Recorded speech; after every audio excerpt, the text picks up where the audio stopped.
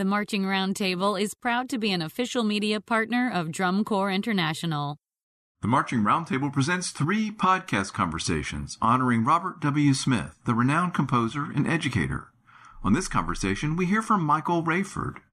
If you look at all the posts that people put, very few people talked about the music. They talked about the human. And I think that's the amazing lesson to take forward of your imprint on the world. You know, it's the people that he touched, and that included me, you know, and I worked on a lot of his music, but it's not what comes forward first. It's the human.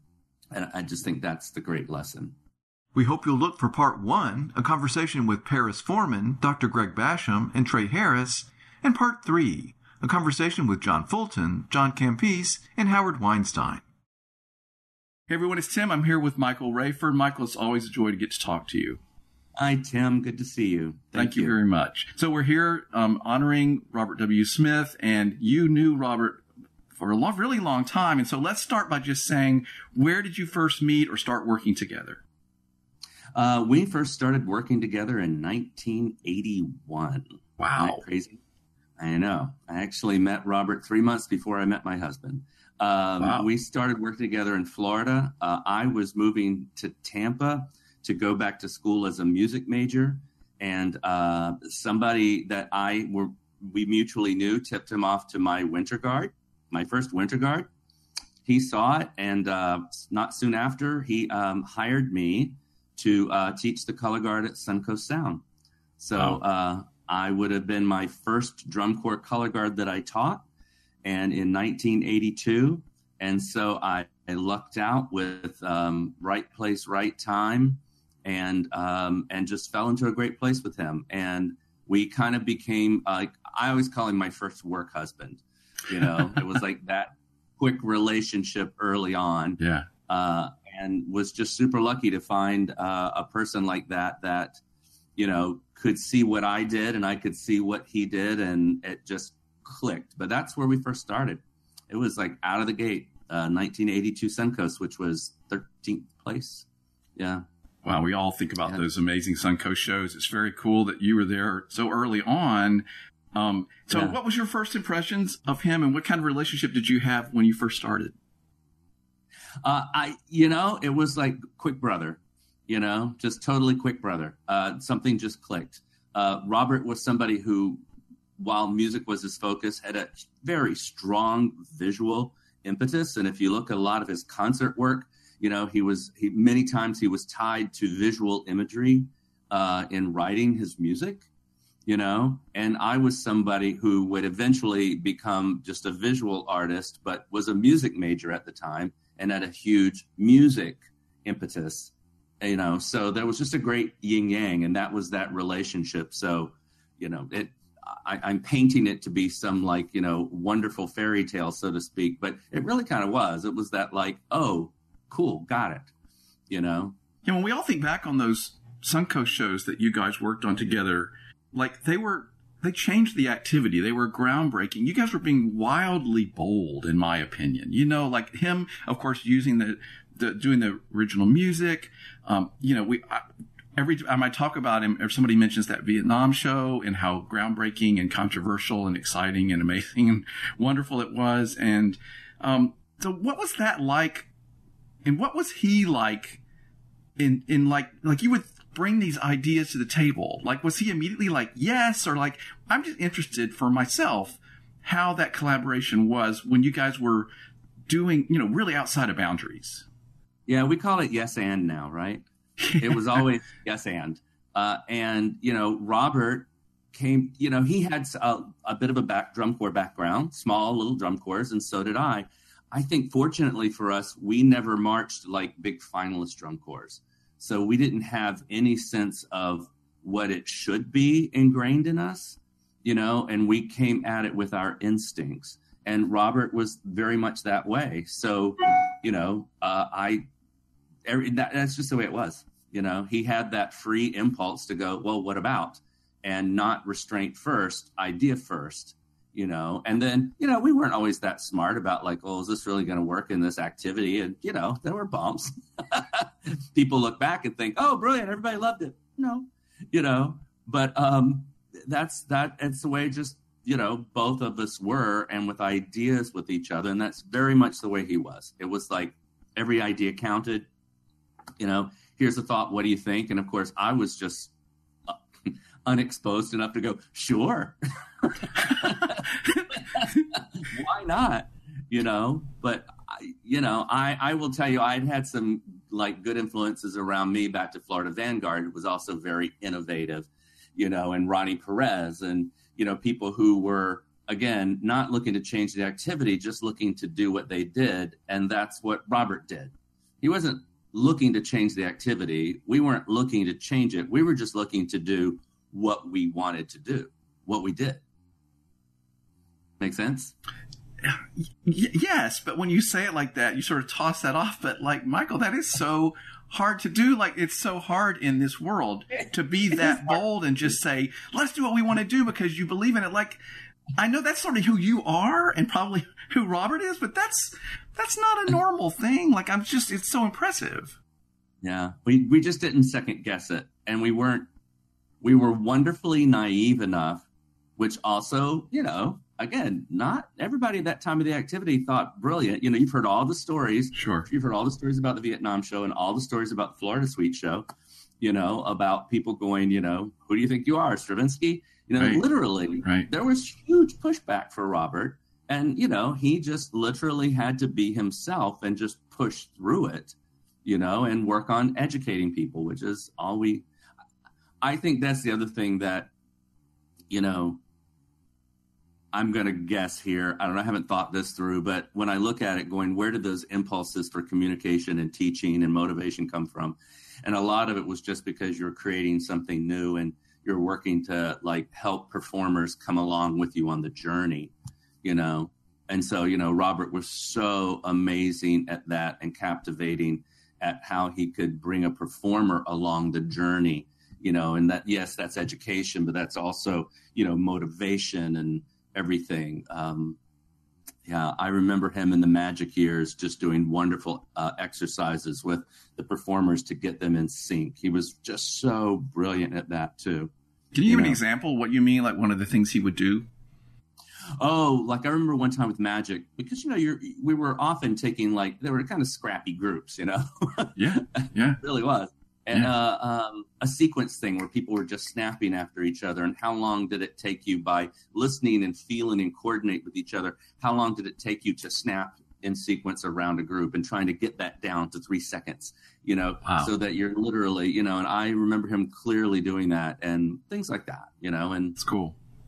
Yeah. So somewhere in all of that was also this instinct that, was coming up and influenced me too, to really look at, how do I get people to understand how do I get performers to understand what we're doing in a world where they didn't have that to look at?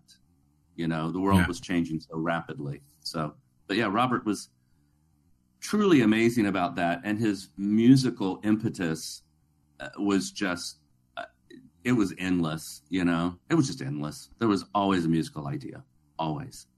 So why not write your own stuff? You're bubbling over, do it. yeah, of course.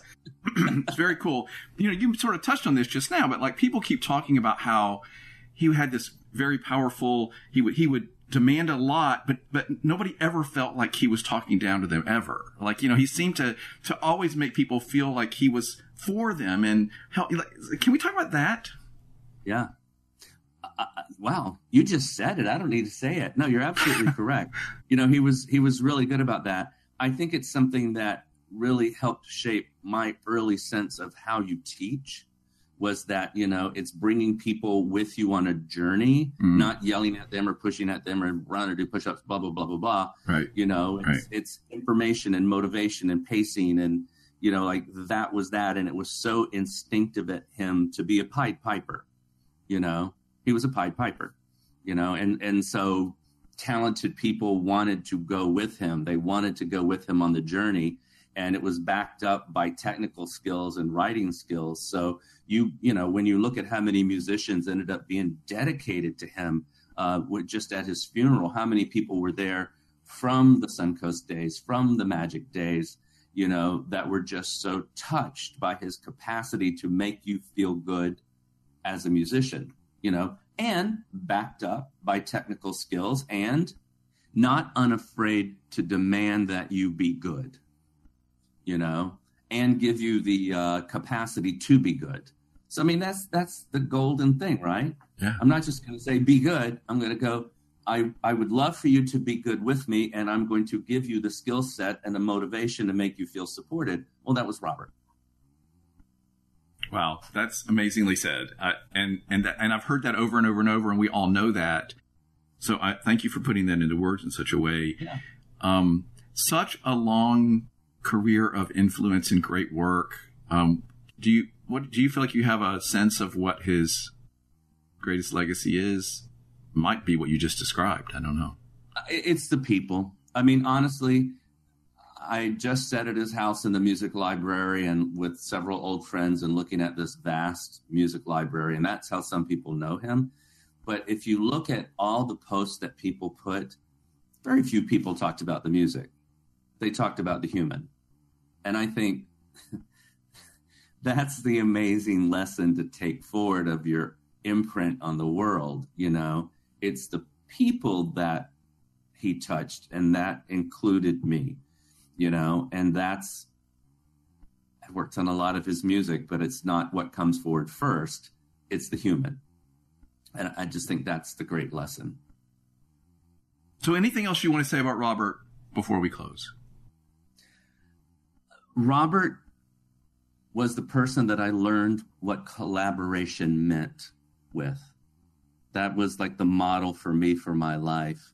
And that was the biggest blessing there was. Somebody who saw me for who I was, believed in me, kicked my butt to do things I never thought I would do, and at the same time, trusted me to push back. And that's what collaboration is, right? And so he was that first person in my life I truly learned how to collaborate with. And so I'm eternal grateful for that, for like setting that model in my life. Yeah, because it's how lucky you were to have him teach you that so early in your career. And really, Michael, that's what it's all about. Like, seriously, that's where people get tripped up. If you have to figure out how to collaborate, how to work with somebody, and because we're all so excited and passionate about what we're doing that you're going to be butting heads around those kind of things all the time. So learning how to collaborate within that passion, that's quite a lesson. Let's bring it down to one word: generosity. Generosity. That was Robert. Generous. It was never like about his ego and his thing. It was always about what you were doing, right? Moment, the time, what we were creating. Yeah. The most generous person, to have learned all of those things with was Robert. Yeah. What a lesson and a model for all of us as we're navigating all the stuff that we do and the life in general. It's incredible. Wow, Michael, we all wish to have such an influence and have people remember us in this kind of way. It's quite an amazing man. Tim, I often think about what I try to do in the world. And as we all get out there and get exposed and get, war torn in our own ways, is not to lose your naivete and your innocence when you go into projects, no matter what it means, and if you can do that, and that's what we were naive, wonderfully naive, and with that and some generosity, I think that's just a doorway to pouring your soul out. So that's so hard to do when you've done so much and so much. The second part, when you know too much and you're trying to make something work for something instead of staying in your impulse. And I can go back to those years, with Robert and, and go, well, I didn't know, so I didn't fear, Yeah. So generosity. Wow. How amazing that he was there to guide you through that and teach you all of that. And then how it's paid off for you all these years as you've, known how to do it because of you. Yeah, very, very proud of each other for the journeys that we both went on in our lives, and very always to the last, I talked to him last in August, so missed a couple months there. But, even through that, just the connection and the encouragement and for each other through that never left. So 40 years worth plus. Yeah. I love that word generosity. That's a great way to sum this all up with this great man. So thank you for talking to me, Michael. Thank you again. I appreciate it.